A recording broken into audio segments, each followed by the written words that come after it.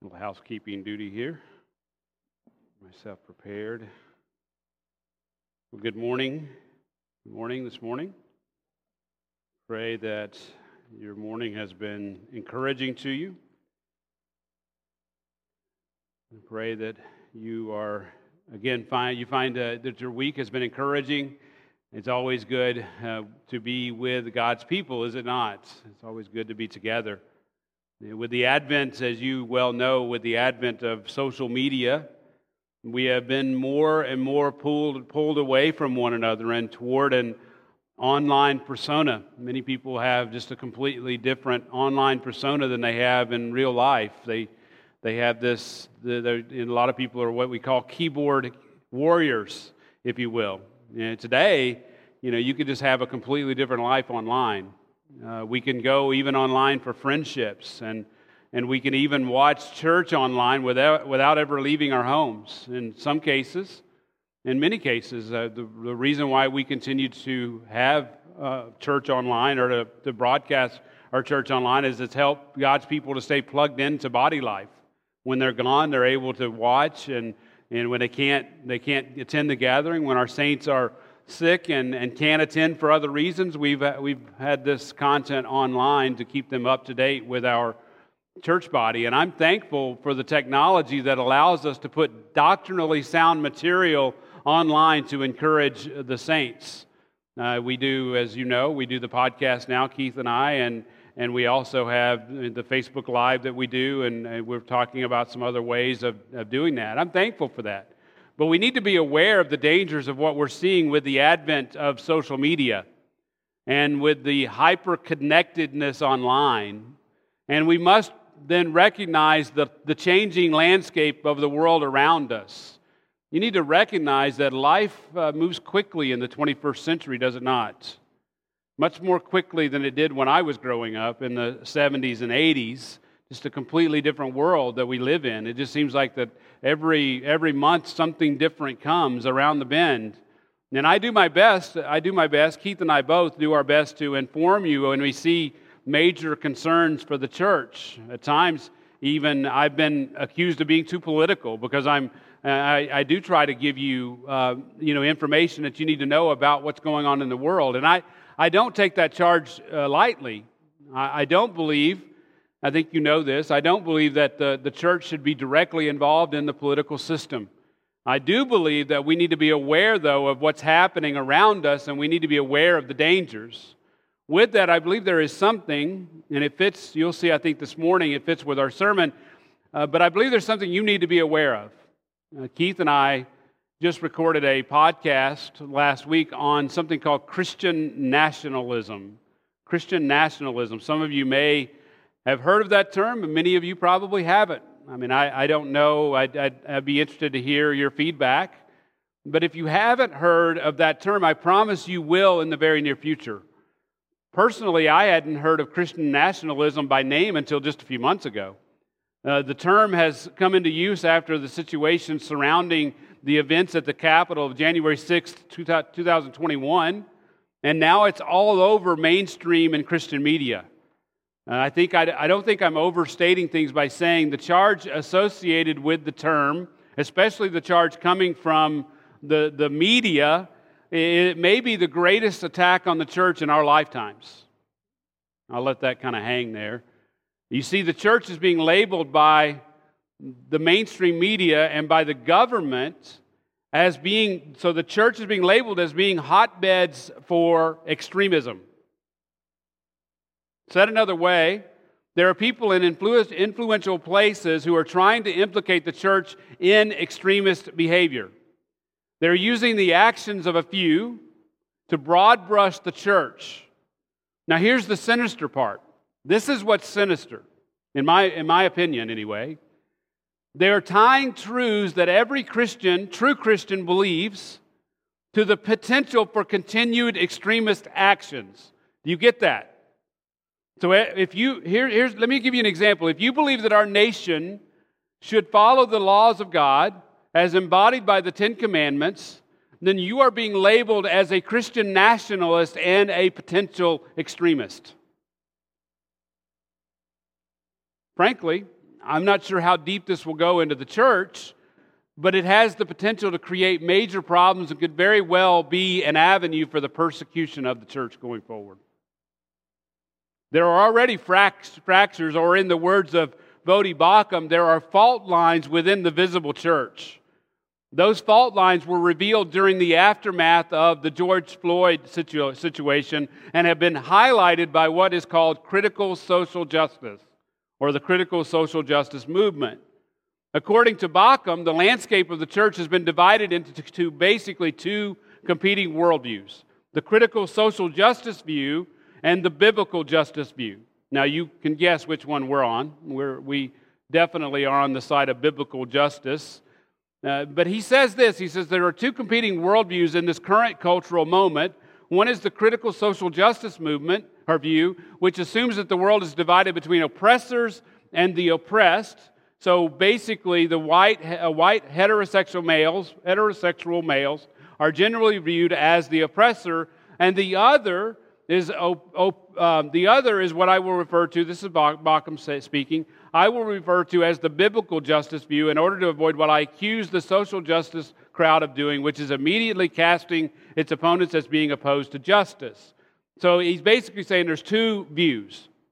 Okay? Now, here's what's going on. As we're trying to sort that one out among ourselves, now we're dealing with something called Christian nationalism. Now, as you may have guessed, the media is picking up on these themes by casting this as white Christian nationalism. You see what I'm getting at? In other words, critical race theory and intersectionality are being repackaged and are used as a further attack on the church. And they have deemed this white Christian nationalism.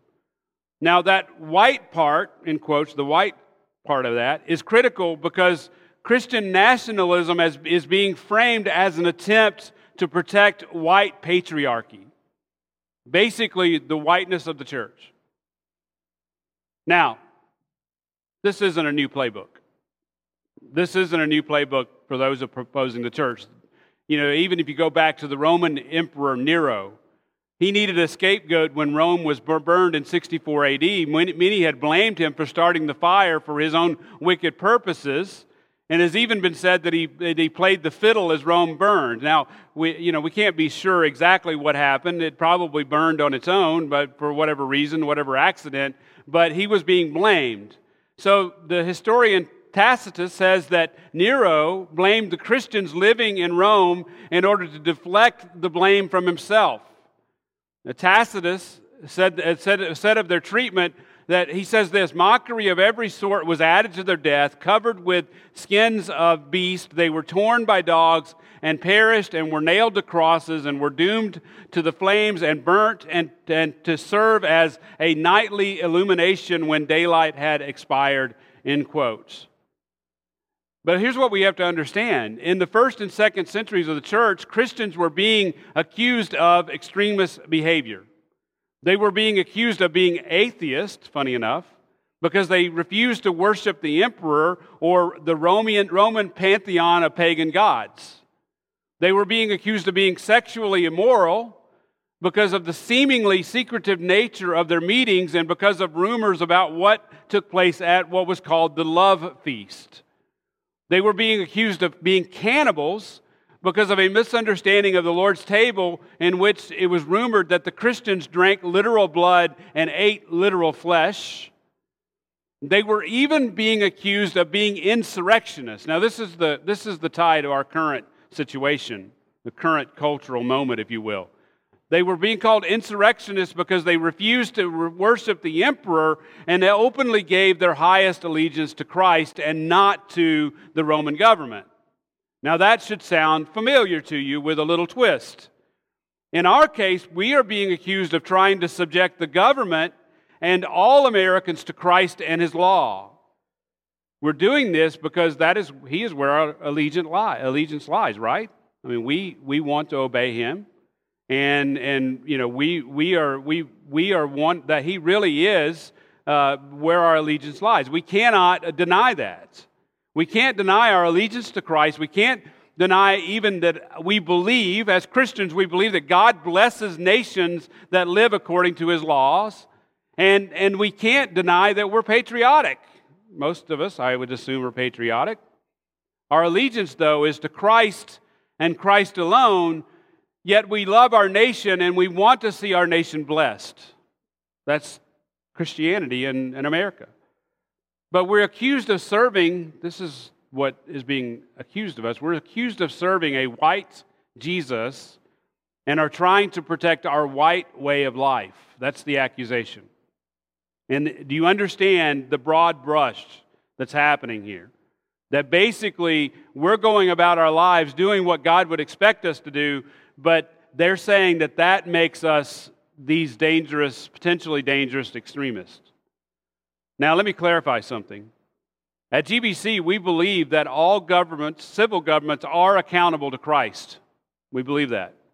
We believe that God blesses those governments to the extent that their laws and judgments reflect God's moral law. And we believe that God will judge any government that departs from His moral law. And He uses other nations to judge them. And He may use wicked nations to do so. We see that even in the pages of Scripture. We've been reading through Isaiah. In the early parts of Isaiah, we saw that clearly. And we believe also that God saves people from every tribe, tongue, and nation. Every tribe, tongue, and nation. We have that even here in this body because of our proximity to the university here. And as such, we believe that racism is absolutely evil. Now, but we don't believe, this is what we don't believe. We don't believe it is the church's role in the church age to dictate how a government should act. As such, we call the government to account when their actions don't reflect God's moral law. Does that make sense? We call them to account, right? And by the way, you can call your representative and tell them if you think they're her, if you think that the government is not acting in the way that it ought to according to God's law. We should do that. We should do that. We should warn them if we see God's impending judgment for their actions, right? I mean, if they're doing something that's against God's law, we should warn them that they will be judged for it, right? God will judge them. And we should then obey and rebel against the government when they seek to remove our right to worship and to force us to do anything counter to God's word. We should do that. We should do. Now, we should not take that lightly. And we should resist and call out as evil racism where it exists. And we're talking about true racism. But God does not call us to stand in the role of civil government. Now, here's my point and why I'm bringing all this up. I want you to be aware of the current shifting landscape within the culture and within the church. You are going to hear other churches in our community that are going to pick up on these things. They're going to pick up on these themes, and some of them will double down on being Christian nationalists. They'll take that as a badge of honor. Some will do this in the name of fighting for our God-given freedoms. Others will argue that the government is accountable to God, therefore it is our role to Christianize the government. That's what they'll say. Other churches will stand firmly with the world. We all have heard those churches, right? They'll come out and they'll speak against Christian involvement with the government, including voting our conscience. They will stand against churches that speak out against sin, especially against the mainstream talking points, and I don't have to bring those up because y'all know what they are. And they will continue to focus on social justice while ignoring biblical justice. That's what some churches will do. So some churches will double down on being a Christian nationalist. Some churches are going to stand with the world. And other churches like us, my prayer is other churches like us will stand firmly on God's word. They will continue to raise God-fearing families. They will love others, especially those of the household of faith. They will participate in the voting process by voting their conscience and by calling their representatives to account. And they will continue to see the world through the lens of biblical justice. through the lens of biblical justice. Sadly, though, this is, again, why I'm bringing this up. If this continues on the current trajectory, there will be further conflict between churches. This whole, Vodi Bakum and the fault lines that he's talked about is going to continue. And we're going to see it. We're going to continue seeing brother against brother. And it saddens me to say that, but I do believe it's true. Here's something else, though. The world will seek to use these things against us. They will seek. I can promise you it is happening, and it will continue to happen, that brother will be pitted against brother by the world. Because they're going to pick up on these themes, and they're going to use them. As a matter of fact, not to be a conspiracy theorist, but I would say that they probably are the ones that are driving the wedge even now. Even now. So, we just need to be aware. We need to pray. But that is the tie to today's sermon as we continue our study in Matthew titled The King and His Glory. Today we're going to continue our preliminary look at the Sermon on the Mount. Earlier in my comments, I said we must recognize the changing landscape of the world around us. Well, I hope to show you that as Jesus went up on the mountain to preach this sermon, which we call the Sermon on the Mount, he had the perfect vista to see and to understand the landscape around him. The sermon he preached gives us then the perfect vista by which we are to understand our own culture. This is the information that Jesus gives in this sermon is eminently useful for us to understand our own culture and for us to understand how we are to interact with our own culture. So let me get started this morning by praying, and then I'm going to read a little bit of the text. Let me pray. Heavenly Father, I do pray this morning, Lord, that you would be glorified by our actions, our attitudes. Father, that as we face a world that seems to be spinning more and more out of control, that we would look to the truths found in Scripture, and very specifically, even this morning, that we would look to the truths found in the Sermon on the Mount. The truths of another kingdom, a kingdom that is not of this world, a kingdom that flies in the face of every culture, every man-made culture. Father, that a kingdom that is coming, and that we can trust in. In Christ's name, amen. Let me read this morning. You follow along with me, starting in chapter 4, verse 23. And I want to read through 5:2 as we start this morning. And Jesus was going throughout all of Galilee, teaching in their synagogues and preaching the gospel of the kingdom, and healing every kind of disease and every kind of sickness among the people. And news about him spread throughout all Syria, and they brought to him all who were ill, those suffering with various diseases and pains, demoniacs, epileptics, paralytics, and he healed them. And large crowds followed him from Galilee and Decapolis and Jerusalem and Judea, and from beyond the Jordan. Now, when Jesus saw the crowds, he went up on the mountain. And after he sat down, his disciples came to him, and he opened his mouth and began to teach them, saying, we'll stop right there. Now, as we approach the Sermon on the Mount, as we've said many times, it is vital that we understand Matthew's theme. Matthew's theme you should be on your mind even right now. What is it? Jesus is the King. He's the King. Therefore, it is vital that we recognize the importance of the Sermon on the Mount. You may recall from last week that this is truly the King's manifesto, or the King's kingdom manifesto. Now, last week we saw that Jesus reveals several difficult truths about his kingdom. And the reason why they're difficult is because they fly in the face of this current world and its system. I won't take time to review those, but they will be the basis of our study through this sermon. But I do want you to recognize that in the Sermon on the Mount, Jesus showed that his kingdom is completely different than the kingdom of this world.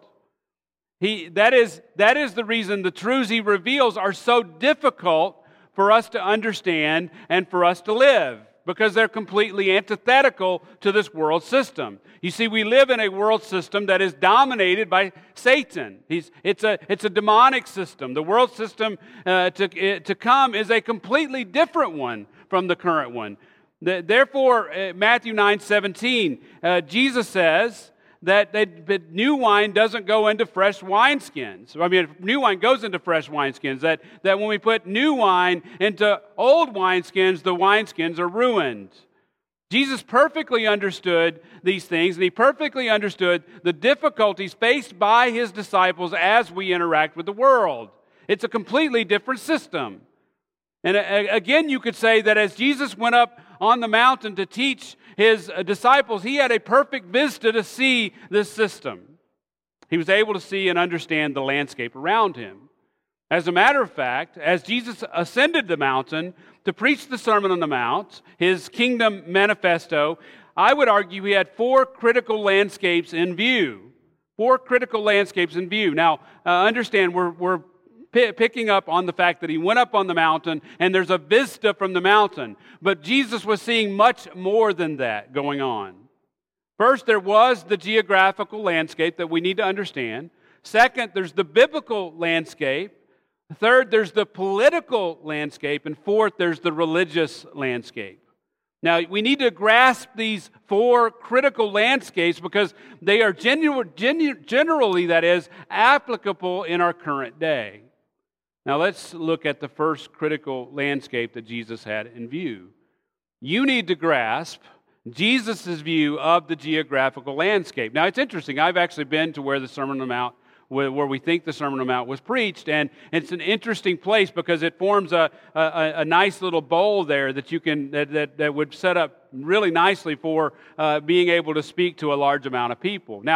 Now we've looked at this, though, in past sermons, but I want to bring it back to your attention that Jesus, and part of the reason why I started reading in Matthew 4:23 is because Jesus had settled in Galilee, on the northwest side of the Sea of Galilee. He was about 80 miles north of Jerusalem. Now, you should recall that Jerusalem was the religious center of Israel.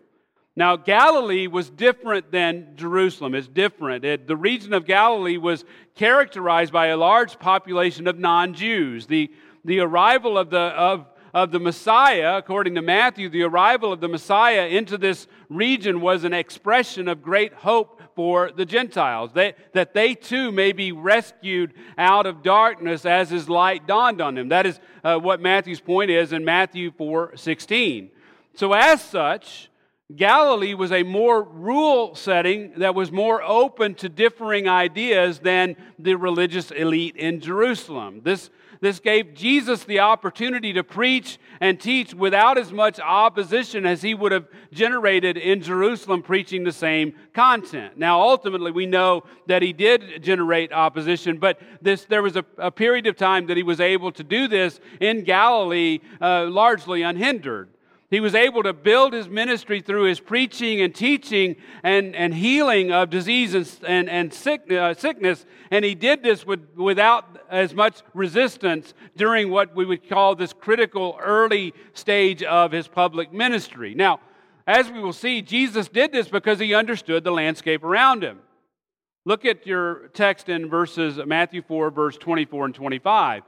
Now, even though he was in this rural setting, news about him spread throughout all Syria, and they brought to him all who were ill and those who were suffering with various diseases and pains and demoniacs and epileptics and paralytics, and he healed them. So Jesus could not avoid becoming well known as he went around the countryside. His healing ministry showed that he was actually showed that he was authentically from God, and that his words could be trusted. But the healing ministry drew much attention, but yet his geographical location, being in Galilee, helped to insulate him from too much scrutiny from the religious elite during these critical times. Now, look at your text again in verse 25, Matthew 4:25. It says that that large crowds were following him from Galilee, so right there where he was at, but from Decapolis and from Jerusalem even, Jerusalem and Judea, so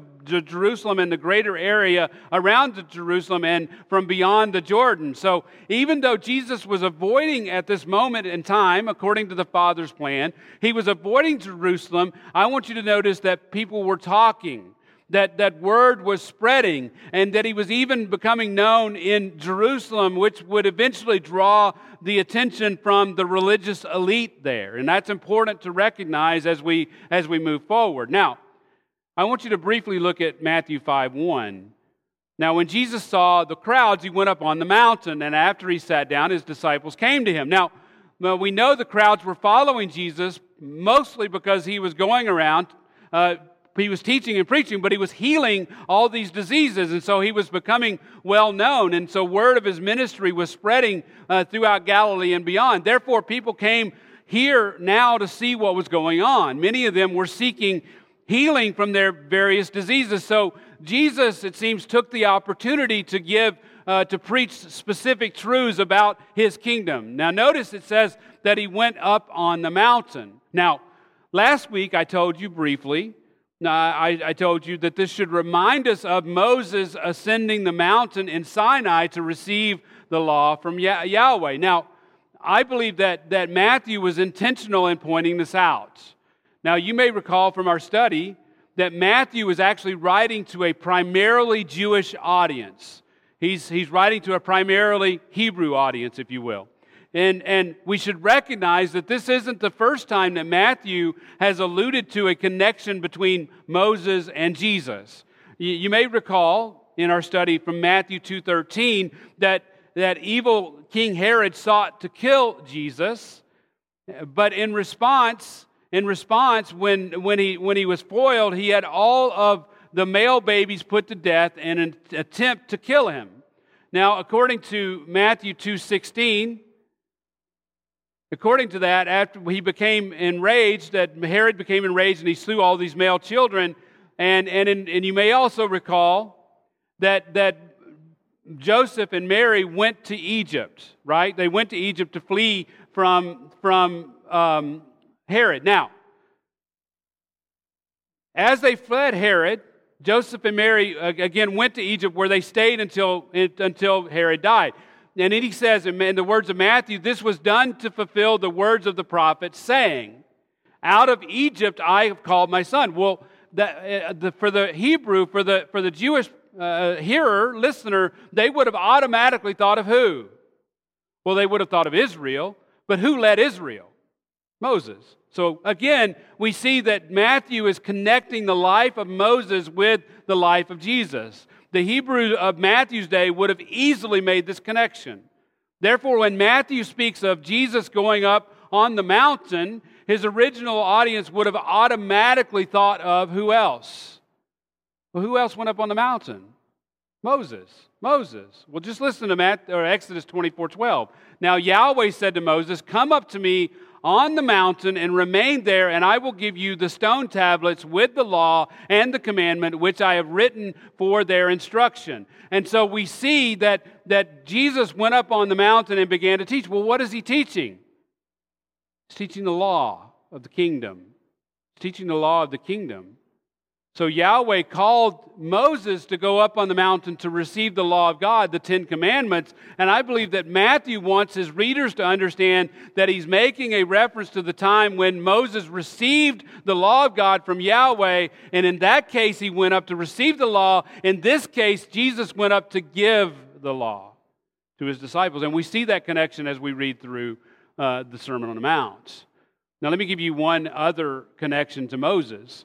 There's little doubt that the people identified Jesus as a great teacher. We see that even at the end of Matthew 7, that he taught them as one having authority. So they saw him as being a great teacher. They probably wondered if he was a prophet. When Matthew says that he went up on the mountain and sat down, in those days we have to recognize that, so Matthew says specifically he sat down to teach. In those days the prophets sat down to teach. And so the New Testament then, that this would have led them to believe or to think of him being the one that Moses spoke about in Deuteronomy 18:15. Moses said in Deuteronomy 18:15, Yahweh your God will raise up for you a prophet like me from among you, from your brothers, and you shall listen to him. And so the New Testament actually interprets this verse as a prophecy of the coming Messiah. Therefore, I would argue that when Matthew refers to Jesus going up on the mountain to sit down and to teach, look at your text in Matthew 5:2. You see, he opened his mouth and he began to teach. So when Matthew refers to Jesus going up on the mountain, him sitting down to teach, he wants his readers to understand that Jesus is the prophet like Moses from Yahweh, whom Yahweh has raised up. Now, you might ask, if this is in Jesus' mind as he ascends the mountain to begin to teach. Well, there's nothing that happens outside of the Father's plan. I would argue that Jesus intentionally went up on the mountain to teach. He knew this knowing exactly what Matthew would write. He did it in this specific place for the specific purpose of showing that he was, in fact, the prophet that Moses spoke of in Deuteronomy 18. And he did it because it shows that he, in fact, is the Messiah. Friends, even the setting around Jesus is critical for us to understand. You may ask specifically, how does this apply to us? Well, God has placed you specifically in this church here at Grace Bible Church in Gainesville. He has placed this church here in Gainesville. We need to grasp that He has a purpose for us. He has a purpose for each and every one of you. He has a purpose that it's a plan that He has from before the foundation of the world, that He has a purpose for you, and He has a purpose for this church right here in Gainesville, and we can't miss that. That as Jesus sat down to preach this sermon, that even His surrounding, being in Galilee, even the surrounding and the mountain that He went up on, and how He did this and how He sat down, all had meaning, every bit of it. Let's look at the second critical landscape that Jesus had in view.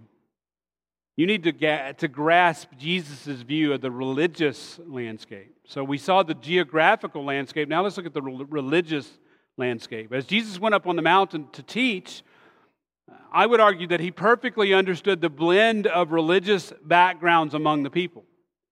Even His disciples had come from varied religious situations.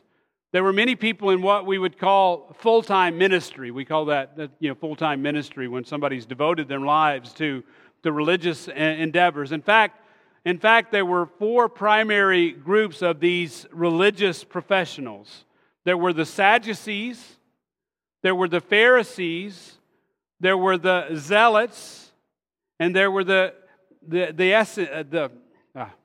Essenes. Now, you might say that the Sadducees were the liberals of Jesus' day. They were primarily aristocratic. They believed in their own interpretation of the Torah. Therefore, they didn't believe in the resurrection of the body, the physical resurrection of the body, since it isn't directly or explicitly mentioned in the Torah. Now, you might say that the Sadducees were the progressives, if you will, religiously progressive, and they were more focused on the here and now. Now, the Pharisees and the scribes, they were almost synonymous. The Pharisees were the religious rivals of the Sadducees. So this was the second group. And in Jesus' day, they were the leading party. They had seated themselves, if you will, in the chair of Moses. In Matthew 23:2, it says that the scribes and the Pharisees have seated themselves in the chair of Moses. What that means is that they had much influence over the common people. And as such, their practices overshadowed and dictated even the practices of the Sadducees. They believed then that the right way of living was a mix of divine laws and religious tradition. Therefore, they were meticulous. They were absolutely meticulous in keeping what they understood to be the Mosaic law. And they were exacting in their observation of traditions that were handed down by the rabbis through the centuries. So that's the Pharisees. And again, the scribes are almost synonymous with them. Now, the Zealots. The Zealots were like the Christian nationalists of our day. So that, again, when I'm using the term Christian nationalist, I'm using it like the media would use it. They're the extremists of our day. They were fanatical. They were nationalists who thought that right religion was based on radical political activism. These revolutionaries looked down on other Jews who refused to take up arms against Rome. Now, the Essenes were ascetics. They were separatists. They were the monks of Jesus' day. They believed that the right religion led to a separation from the rest of society. They were not of the world, and they completely even avoided being in the world. They led austere lives, and they went to remote areas. You can actually even today visit one such area known as Qumran, which is where the Dead Sea Scrolls were found. This settlement, you can see this settlement even today. It sits on the northwest side of the Dead Sea. In the words of John MacArthur, as he describes these four groups, and he does it in a succinct way, he says this: the Pharisees said, "Go back," meaning go back to tradition and to the Torah. The Sadducees said, "Go ahead." They were the progressives. The Essenes said, "Go away," like be separate, get away. The Zealots said, "Go against. We're fighting this thing out." The Pharisees then were traditionalists. The Sadducees were modernists. The Essenes were separatists, and the Zealots were activists. That's again end quote. That's John MacArthur's quote. Now, as you can see, as you should be able to see, these groups represent the same primary types of religious factions in the world today, even in Christianity. We see them even again in our own culture. Now, we can learn much from how Jesus handles these different groups. His way didn't match his way. The way of the kingdom didn't match any of these groups. His response to the Sadducees, the modernist of the day, was that true and godly religion is God's way, not man's way. His response to the Pharisees, or the traditionalists of the day, was that true and godly spirituality is primarily internal and from the heart, and has nothing to do with external actions. But external actions alone, it's the heart that drives those external actions, and it's the heart that matters ultimately. So that's the Pharisees. To the Zealots of the day, the activists of the day, he would say that we show our devotion to God by worshiping Him from the heart, not by our activism, not by taking up the sword, not by what we do in fighting it out, if you will, with everybody around us, but we show it by our devotion to Him by worshiping Him from the heart. And the Essenes, the separatist of the day, his message would be, yeah, we're in the world. I mean, we exist in this world, but we're not of the world. We're not of it, we're in it. But it doesn't do us any good to separate from it. Now, here's what we have to recognize. As we approach the Sermon on the Mount, we have to recognize that Jesus' message was not of this world. It was of God's kingdom. Therefore, His message had something to say to every man-centered way of thinking. Even today, that we still see, do we not still see the separatists of the day, right? Do we not see the activists of the day? Do we not see the traditionalists of the day? Do we not see the progressives of the day? Those general groups still exist within Christianity. But Jesus' message has something to say to every one of them because they're all a man-centered way of thinking. And the primary message was that the way of the kingdom is a matter of the heart. That true religion is not a matter of man's philosophies or man's way or man's politics. It's not a matter of man's traditions or rituals. It's not a matter of your location, where you're located and what's around you. It's not a matter of your place in the world physically. It's not a matter of man's military might or ability. That true religion is a matter of how you love God and how you love people. Jesus summed this up by saying that you shall, in Matthew 22:37-39, you shall love the Lord your God with all your heart, with all your soul, and with all your mind. Then he says, and this is the great and foremost commandment. That is the great and foremost commandment. You are to love the Lord your God. Now, he says this, the second is like it, like unto it, meaning that it's the second, the great second great commandment that you shall love your neighbor as yourself.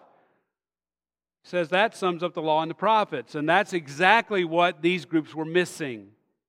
That's exactly what they were missing, and I'm telling you today. And, I brought up Christian nationalism and what we're facing. I'm telling you today that is still the same mistake that's being made today. Same error. Same error, no matter what side you land on.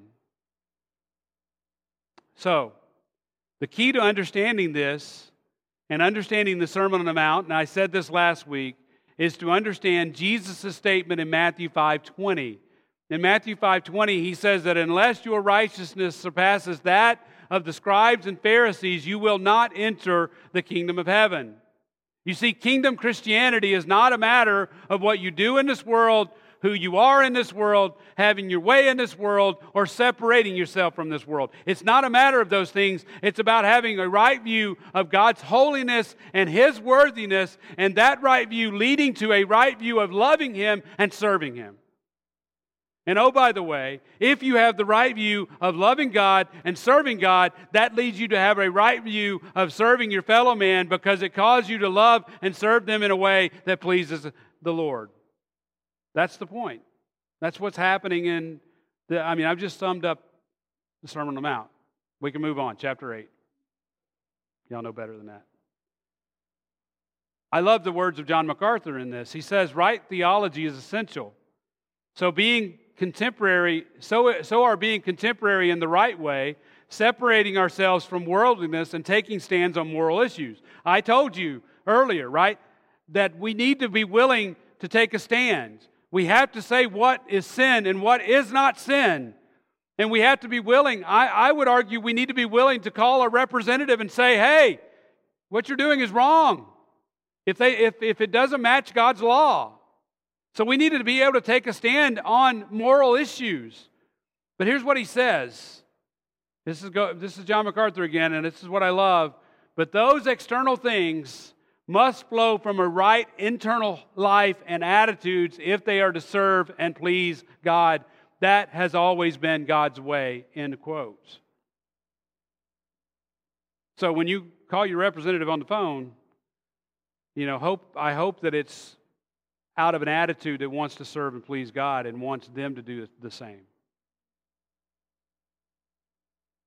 I love the words of 1 Samuel 16:17, the words of Yahweh who spoke to Samuel. Do not look, speaking of the king, do not look at his appearance or at the height of his stature, because I have rejected him, speaking of Saul. For God sees not as man sees.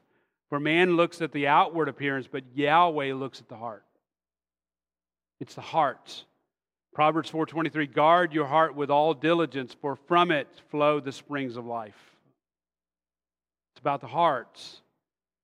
Beloved, Jesus' way, the way of the kingdom, has not changed in the 21st century. When the century turned over, 23 years ago, it didn't change all of a sudden. When the internet became a thing and Twitter became a thing, it didn't change. It didn't change. These things still apply.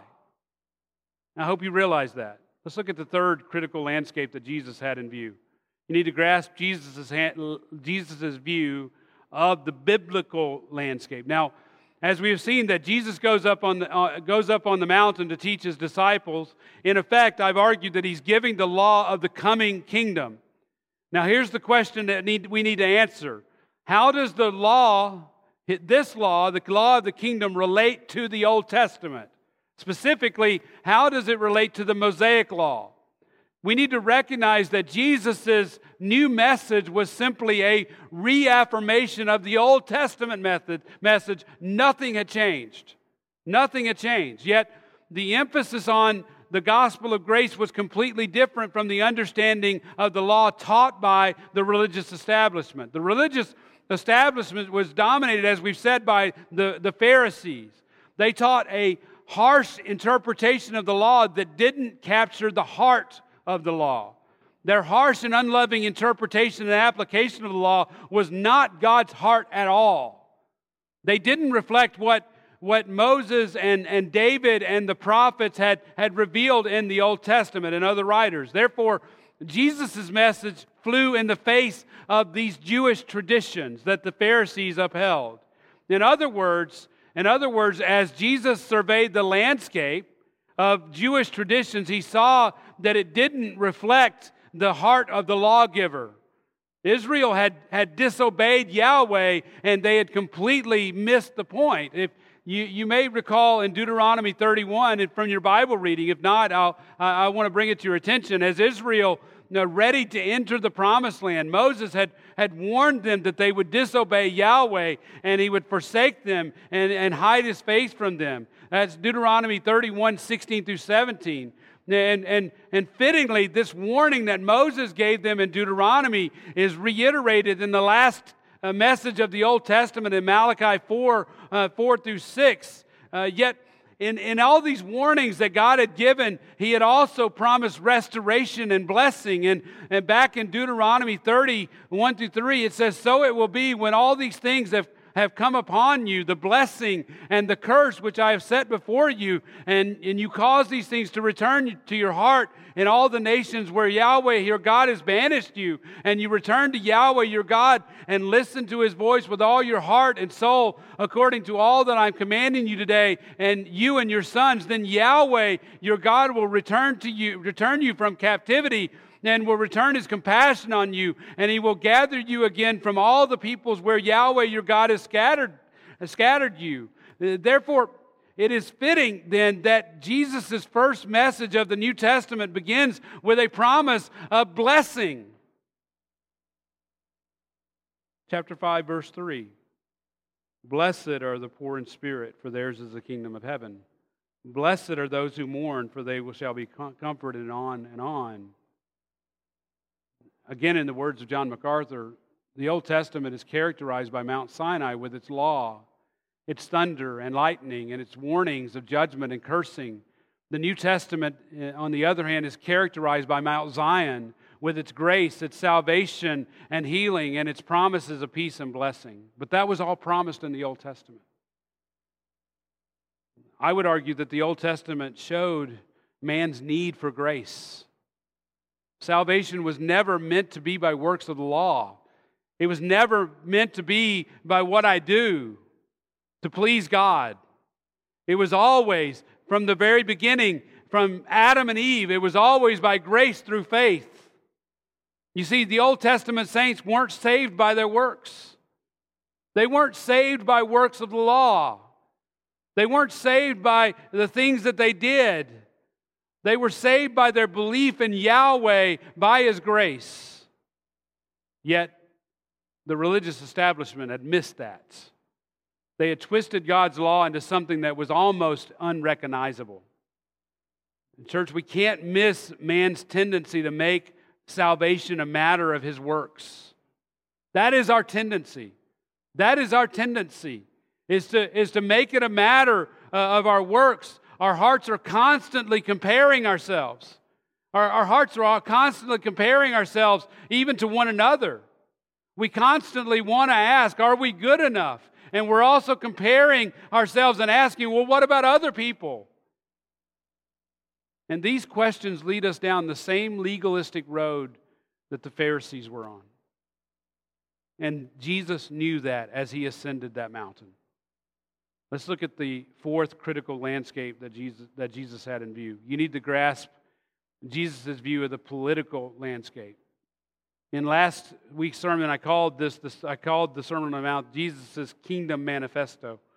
The word manifesto can bring the idea of militancy to mind. This would have been right up the alley of the zealots. But as Jesus ascended the mountain to give this sermon, he had something completely different in mind. The Jews had long expected a military and political leader who would deliver them from under the Gentile Romans. This political leader would establish a political realm or kingdom where the Jews could prosper. This Messiah that they had envisioned, a Messiah that was made in their own image, would be a greater military leader than David. He would lead them to greater prosperity than Solomon, and he would be a greater prophet than Moses. Now, these things are ultimately true. They are ultimately true. We see them on the pages of Scripture. But they understood these things from an external and worldly point of view. They wanted to make Jesus into a king made into their own image. They wanted him to be their kind of leader. They wanted a leader who would deliver them militarily. Instead, he came to deliver them from their sins. They wanted a leader who would give them great prosperity. Instead, he came to show them the nature of true riches. They wanted him to be a great prophet. Instead, he came to be their Messiah. He came to be their true king. So as Jesus ascended the mountain, Jesus envisioned a completely different kingdom than the Jews were envisioning. His words showed that he wouldn't allow them to mistake him for the kind of king that they wanted. The Sermon on the Mount proved that Jesus' kingdom, again, is not of this world. And I can promise you, as we study this Sermon on the Mount, you'll find that it is the answer that we need to the situations that we're facing even today. I love Jesus' answer to Pilate as he faced the cross. In John 18:36, he says, "My kingdom is not of this world. If my kingdom were of this world, then my servants would be fighting, so that I would not be delivered over to the Jews. But as it is, my kingdom is not from here." It's not from here. As we study the Sermon on the Mount, you need to recognize that Jesus was concerned about moral matters that showed the true nature of man's heart. He was not concerned about changing the world through man's politics, through social reform. That was not his mission. If he were here today, I don't think he would be a Christian nationalist, and I don't think he would be a social justice warrior. Matter of fact, I know he wouldn't be. He is here, present here spiritually. Revelation 1 tells us he's walking among the churches even today. I believe he is here spiritually. He is hearing every word that's being preached, every word that's being said. He's hearing every thought of every person sitting here today. And I can tell you, according to his word, he is more concerned about the internal than over and above the external. He is more concerned about your heart than he is about your social activism and your political standing. He doesn't care about your political standing other than how it reflects your heart. Whether you vote Republican, whether you vote Democrat, or whether you vote whatever you vote, he doesn't. All that matters ultimately is your heart. He also cares how you worship him. He also cares how you worship him and how you treat others. He cares more about those things than he does about your standing in this world. I love the words of the Apostle Paul in 1 Corinthians 1:26 through 31. He says this, "For consider your calling, brothers. There were not many wise according to the flesh, not many mighty, not many noble. But God has chosen the foolish things of the world to shame the wise, and he has chosen the weak things of the world to shame the things which are strong, and the base things of the world and the despised God has chosen the things that are not, so that he may abolish the things that are, so that no flesh may boast before God. but by His doing you are in Christ Jesus, who became to us wisdom from God and righteousness and sanctification and redemption, and so that just as it is written, let him who boasts, boast in the Lord. As we go through the Sermon on the Mount, it's those truths that He presents. Those truths about righteousness and sanctification and true redemption, it's those things that we need to boast in. Church, it is easy. It's so easy to fall for the world's lies. So easy. So easy. Jesus' kingdom is not of this world. His kingdom is still not of this world. That hasn't changed in the past 2,000 years.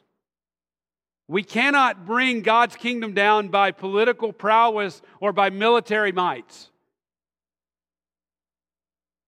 In God's kingdom, in Christ's kingdom, the most revered are the lowliest. We see that over and over in Scripture. The lowliest according to the world. The humble. That's why He says, blessed are the poor in spirit. Blessed are those who mourn. Blessed are the lowly. That's why the blessed are those who hunger and thirst for righteousness. You see, as Jesus ascended the mountain and surveyed the political landscape, He was prepared to deliver a sermon that was completely antithetical to the world, because His thoughts are not our thoughts, and our thoughts, His ways are not our ways. Isaiah 55, for as high as the heavens are higher than the earth, so are my ways higher than your ways, and my thoughts than your thoughts. How dare us drag the world system into the church?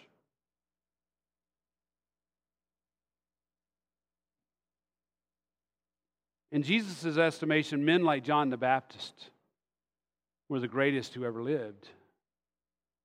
He even says it, Matthew 11, truly I say to you, among those born of women, there has not arisen anyone greater than John the Baptist, yet the one who is least in the kingdom of heaven is greater than he. You see, John was considered a failure and an outcast of the world, yet Jesus said that no one has arisen who is greater at this point. And John lived in the wilderness. He dressed in camel's hair. He ate locust and wild honey. He lived according to God's will. He was a nobody and would have been sneered at. He was sneered at by Jerusalem. He would certainly be out of place in any American church, yet Jesus heaps praise on him. Think about that. And I'm not telling you guys to go out and purchase your camel hair suit. That'd be weird. If you don't understand, go back and listen to those sermons. Beloved, these truths haven't changed. The world reveres military might and economic prowess. The world teaches you how to look good and how to be successful. This is not the way of the kingdom.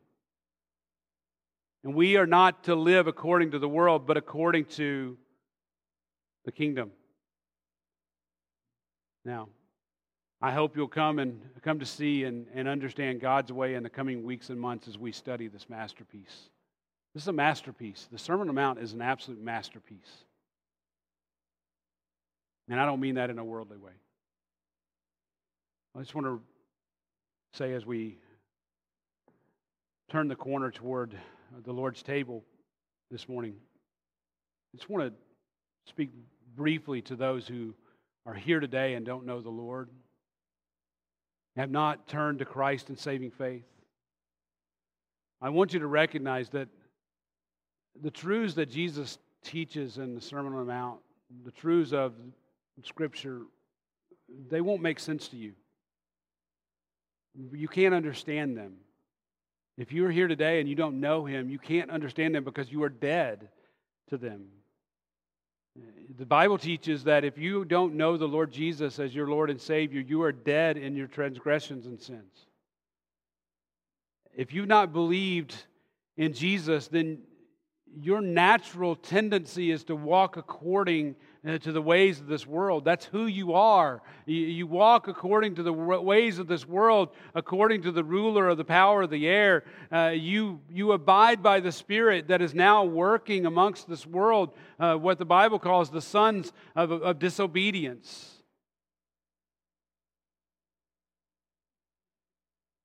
Perhaps God is calling you to believe. Perhaps as you're sitting there right now, He's tugging at you. The Holy Spirit is awakening you even now. I beg you, if that's the case, I beg you to yield to this call of the Holy Spirit. I beg you to turn to Christ. If you turn to Him, He will not disappoint. He will save you by His grace. Salvation and faith is God's gift if you would only believe in Him and believe in His sin-atoning sacrifice on the cross. You don't even have to fully understand that. Just trust that He has died for your sins. Just trust. He's faithful. He's righteous. And some of you, many of you, I am persuaded have already believed. And if you're in that camp, praise the Lord. Praise the Lord. We're about to observe the Lord's table. And in doing so, if you are a believer in the Lord Jesus, I want you to take a few moments. I want you to take a few moments to reflect upon what Christ has accomplished in going to the cross. He lived the perfect life. He lived the perfect life. He fulfilled the requirements of law. Therefore, when He went to the cross, He didn't die for any sin that He had committed. He took, according to the Apostle Paul in 2 Corinthians 5, He took upon Himself, sin upon Himself, and He bore the wrath of the Father for sin. He made Him who knew no sin to be sin. Just listen to Paul's words in 2 Corinthians 5, 18 through 21. Now all these things are from God, who reconciled us to Himself through Christ and gave us the ministry of reconciliation, namely that God was in Christ reconciling the world to Himself, not counting their transgressions against them, and He has committed to us the word of reconciliation. So then we are ambassadors for Christ. As God is pleading through us, we beg you on behalf of Christ to be reconciled to God. If you're here today, that's the message that we give to you. Be reconciled to Him by faith in Him through the work on the cross, through Christ's work on the cross. But if you're here today and you know Him, I'm persuaded that you believe that He made Him who knew no sin. This is 5:21. He made Him who knew no sin to be sin on our behalf so that we might become the righteousness of God in Him. He fulfilled the law. We fell short. We, for all have sinned and fall short of the glory of God. Christ has fulfilled the requirements of the law so that in Him we might become the righteousness of God in Him, that what He has done is credited to our account. So here in just a moment, we're going to partake. I'm going to ask I think Justin and Roberta to come up and lead us. As they're coming up, I want you to examine yourself. Later in that same letter of 2 Corinthians, in chapter 13, verse 5, Paul says, test yourself to see if you're in the faith. Then he says, examine yourselves. Or do you not recognize about yourselves that Jesus Christ is in you, unless indeed you fail the test? Here's the question. Do you love Christ? Are you following His ways? Are you following His ways? And we're going to see those. We're going to see those more and more in the Sermon on the Mount. Or are you more like the Pharisees? You follow tradition. You are meticulous in the works that you do. Or are you more like the Sadducees or the Zealots? You're zealous about activism. Now the question is, do you love Christ? That's the question. Do you love His ways? Are you confessing sin? I love 1 John 1:9. I love it. It's one of the greatest verses. Such a comfort to my heart. If we confess our sins, He is faithful and righteous to forgive us our sins and to cleanse us from all unrighteousness. Do you not realize how much truth is packed into that one verse?